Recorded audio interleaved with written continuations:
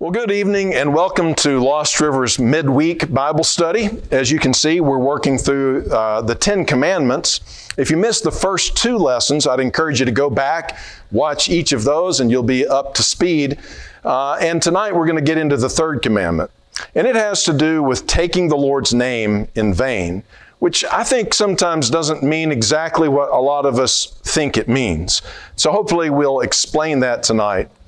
Maybe a good place to start is by asking you if you have friends or family, or if you are a business owner and you have employees, or you're a church and you have people going out into the world and they're talking about you when you're not present, how do you want them to talk about you?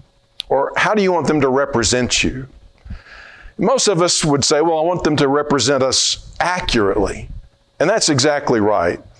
When we feel like we've been misrepresented, it's an offense to us.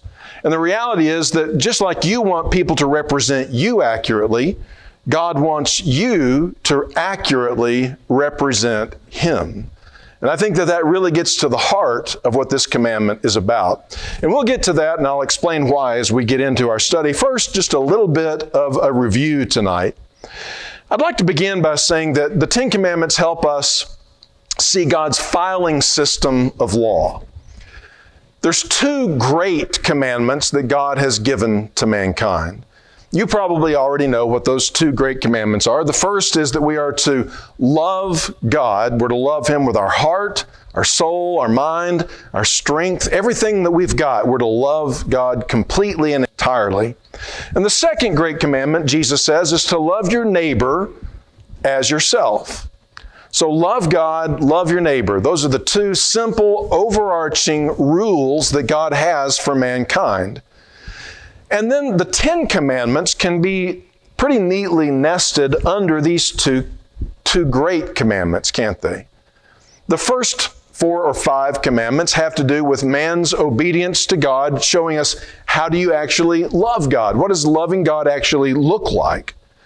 The second table of commandments tells us how we're supposed to love our neighbor.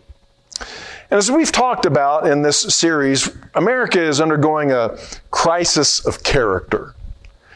And one of the things that we've tried to emphasize is that people think that somehow we can reestablish the character of people in society treating one another like they should, of people loving their neighbor by not committing adultery and stealing and killing, without paying any attention to the first table.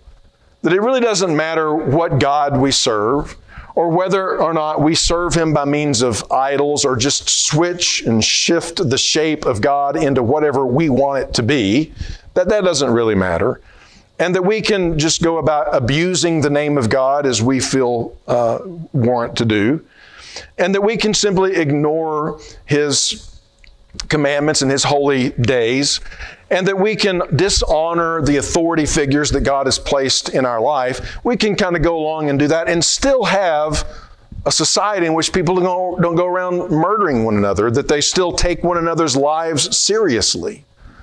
But the fact of the matter is, unless we know who God is, unless we recognize Him as our Creator in whose image we and our neighbor is made, we're not really going to take our life or their life very seriously.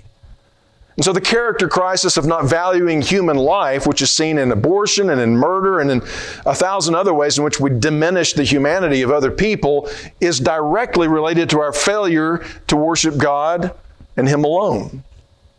And it continues on when we think about not committing adultery. And when it comes to not stealing, recognizing the property rights of other people, which is in a sad state of affairs today. And when we do not bear false witness, if we'll not recognize the image of God in other people, then what does it matter what we say about them or do to their reputation? And then finally he says, do not covet, do not live in a way that you're plotting how you can take other people's things. So loving our neighbor looks like this, and the reality is you're not really going to have that in a society for very long. You can't keep that over the long haul if you don't honor and recognize this first and foremost. So this, I think, is a helpful way for us to all understand God's law for mankind, Love God, love your neighbor. Here's what it looks like to love God. Here's what it looks like to love your neighbor. And you can't really do that until you do this first. So I hope that that makes some sense to you. We've already looked at these two things in the first two lessons, that we're to have no other gods. You know, there's only two categories of being. There's creator and created. There's the one who made everything, and then there's everything that has been made. God is not made, He is the maker. And so He is in a class by Himself. He is the creator God. And we're to worship no one other than the God who created heaven and earth and everything in them. And He's also the God who has a history with us as His people. For Israel, at the giving of the Ten Commandments, He was the God who had delivered them out of Egyptian slavery and from the house of bondage under Pharaoh's tyrannical control, and brought them liberty and freedom as He brought them across the Red Sea. That was the God they were to serve, and Him alone.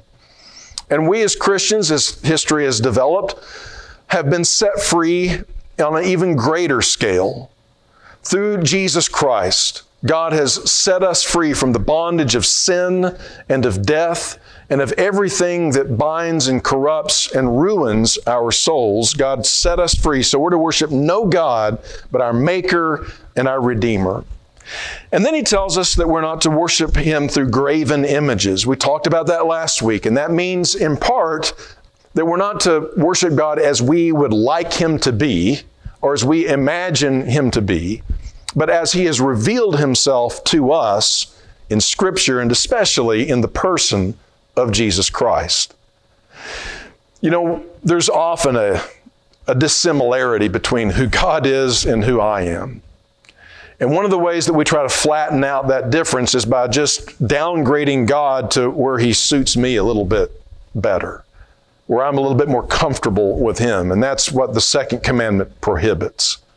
Isn't it much better for us to leave God where He is, perfect, and us who are flawed, to represent Him and see Him as He actually is, and us do the changing? Us be elevated and not bring Him down, but us be transformed into the likeness of His image, which is perfectly revealed in Jesus Christ. So that's what we've talked about so far. And that brings us to the third commandment, which is basically spoken like this. In Exodus chapter 20, beginning in verse 7, "You shall not take the name of the Lord your God in vain." We are to not use His name in a way that is flippant or derogatory or as a curse word. That's at least the idea that I took that to mean most of my life, certainly as a young person growing up. And it's correct. Certainly, we should not throw God's name around flippantly or use it as an exclamation point or use it to curse people or objects that we're frustrated with. And that's what people usually think of when they think of the third commandment: do not take the name of the Lord your God in vain. I remember once as a young man having a coworker who was really bad about this. His thing was saying Jesus Christ and using it in every way imaginable, as the butt of jokes, as an expression of contempt and frustration, as a way of simply making an exclamation point. And one day I just told him I would really appreciate it if you would stop doing that. And he was apologetic and said, "Hey, I'm sorry, I didn't mean anything by it." But that's exactly the problem, isn't it? It's taking the name of the one person who was sinless and perfect and who gave His life for us and treating it as if it means nothing. Just because my vocabulary isn't strong enough to make my point, I just want to throw His name in there to try to make my point better. Well, that's a vain and empty use of a name that we ought to honor and revere. In fact, God is the Creator. He is ultimate, and He is infinite, and He is weighty and significant beyond all comparison. And when we use His name flippantly or use it as a curse word, we're treating it as if it were nothing. And that's a vain use of the name of something that isn't vain, but is weighty and significant. And so it's more than a prohibition against Hollywood and movies and TV shows using God as a curse word. Certainly it is prohibited by this commandment, but it's more than that. It has to do primarily with us who are Christians, those who have formerly covenanted with God and then claim to represent Him to the world, doing so in a way that's inaccurate. Do you remember in our introduction I said, how do you like to be represented by your employees, by your children, us as a church? How do we want members to represent us as we go out and as they go out into the world? And we said that we want to be represented accurately. And God wants the same thing out of the people who are called by His name. If you're a Christian, if you're a child of God, God expects you to represent Him well in the world. And when we don't, terrible things happen. This is our responsibility, and this is the primary thrust of this commandment. When we think about this, let's look at the words themselves a little more closely. He tells us, you, that is, in the original context, Israel, a people that God has delivered and set free.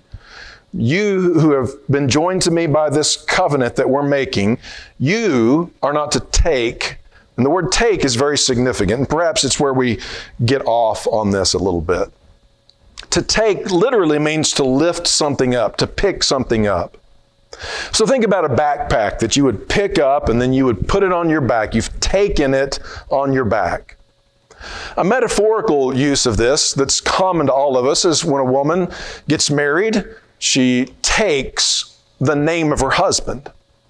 She's taking that name upon herself, and all the rights and privileges and honors that may go with his name are now conferred upon her. And she also accepts then the obligation of trying to represent that name well as she goes forward in life. That's exactly the significance here of God telling Israel, and now us as Christians, that when you take my name upon you, when you're joined with me by a covenant relationship, it is now imperative that when you take that name, the name of the Lord your God, that you do not do so in a way that is vain. Now, what does vain mean? Well, if you think about the book of Ecclesiastes, where he talks about vanity of vanities, all is vanity, and you think about that word as it's used there, it describes something that's meaningless, something that's light and insignificant, something that's transient and passing. And none of those things rightly can be associated with the Lord our God. God is weighty.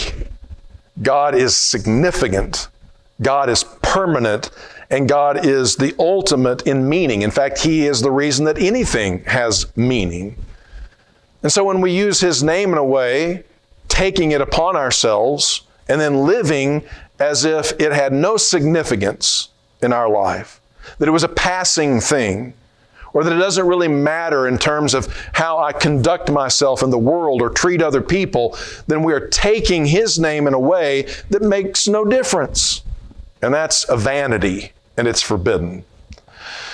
So what I want us to see in the next few moments is the significance then of us taking His name on. It's something that both the Old and the New Testament talk about as this association between God's people and the name of God Himself. We're told in Deuteronomy 28, verse 10, where Moses is giving the law to Israel, that when these people, the Israelites, take His name on, then all the other people, that is the other nations, the people of the earth, shall see that you, Israel, are called by the name of the Lord, that you're called by the name of the Lord, and they shall be afraid of you. You see, Israel was taking on the name of the Lord, being transformed by the name of the Lord because it was something that meant something to them, such that when other peoples, the peoples of the earth, saw the nation of Israel, they would see them as something different and distinct. And it would produce fear in them. Now, that could have to do with just military fear, because God was their shield and deliverer who would fight for them, and they would not want to go up and attack Israel. But it probably has also the idea of simply respect and reverence for Israel, because of the close association that they had with the perfect God had elevated them and their society in such a way that people held them in highest regard, and therefore held the name of their God in highest regard. So you see that we as the people of God represent His name to the nations of the earth. It's also mentioned in Isaiah 43:7, where God's summoning His people, Israel, together again. And He says, everyone who is called by my name, whom I created for my glory, whom I formed and made. So whether we're talking about Old Testament Israel or the New Testament church and Christians, God has formed us. He's made us, and He's made us for a reason. He's made us for His glory. And He's conferred great glory on us when He's given us His name to be called by. And so we need to bear that name responsibly and well and make sure that the way that we conduct ourselves is in fact bringing glory to our Maker and Redeemer. One more in 2 Chronicles 7, verse 14. A familiar passage that's often cited today and maybe a little bit misappropriated, but not too badly, I think. He simply says here that if my people, who are called by my name, humble themselves and pray and seek my face and turn from their wicked ways, then I will hear from heaven and will forgive their sin and heal their land. Now again, that may have primarily been a promise to physical Israel as a nation, but there's probably a principle there that applies to us today as well. When we get so upset at the way that our nation is behaving and the way it's conducting itself, then what should we do? Well, we're His people, the ones who are called by His name. We need to humble ourselves. We need to seek His face. We need to stop bearing His name for nothing, in vain, and start living out the significance of what it means to be the people of God. And when we do that, then God promises to respond in a way that will prove favorable to us and to our land, to our nation. But I just want us again to see the connection between the people of God and the name of God that they bear. It's not only an Old Testament theme. We find this also in the New Testament as well. In Acts 11:26, a familiar passage says that the disciples were first called Christians in Antioch. I don't know if this was a derisive term that the people, unbelievers in Antioch used, or if it was something that they gave themselves, but they seem to have accepted it, and they were called Christians. And I like that, because a Christian is an apt description of what a disciple is. We're Christ followers. We've taken the name of Jesus Christ upon ourselves. He's our head. He's the bridegroom of the church, and we are His body and bride. And so we are Christians. We've taken the name of Jesus. And then in James 2 and verse 7, we see that James speaks of how the high and mighty in his day and time were the ones who were blaspheming the honorable name by which you were called. So the name of Jesus, that honorable name, was the name that the early Christians were called by, and it was an honorable name. So people being identified by their God is a human thing, and Christians being identified with the Lord Jesus Christ is proper, and it's something that we all recognize. Now, one other passage on this is Matthew 28 and verse 19. That's where Jesus told the disciples, and by extension us, what our mission is, what our marching orders are. He says, go and make disciples of all the nations, baptizing them in the name of the Father, the Son, and the Holy Spirit, and teach them to be obedient to everything I've commanded you. So when we're baptized, put on the name of the Father, Son, and the Holy Spirit. We put on the name of the Lord Jesus Christ. Baptism is many things. Sometimes we get so focused on one particular aspect of it that we forget the larger picture, but it is certainly no less than a renaming ceremony. It is a christening, if you will, in which we are taking upon ourselves the name, a new name, the name of the Lord Jesus Christ. as we are adopted into the family of God, and we have a new Father, we have a new brother, and we have a new Spirit dwelling in us, and we are now associated by this, and this is the name of the Lord that we are identified by. Now, this is really important to think about, because God really means business when He says, if you're going to accept my name, if you're going to take my name upon you, then I want you to do so with the utmost seriousness. And if you fail to do so, you're not only going to be failing to do what you need to do for yourself, but you're also failing to fulfill your whole purpose for existence in the world. That's what happened to Israel when it failed to honor the name of God by the way that they lived. And Paul the Apostle points that out in Romans chapter 2, beginning in verse 21, when he says, "You then who teach others, do you not teach yourself? You preach against stealing, do you steal? You who say that one must not commit adultery, do you commit adultery?" And then he goes on to say, "You who boast in the law, will you dishonor God by breaking the law?"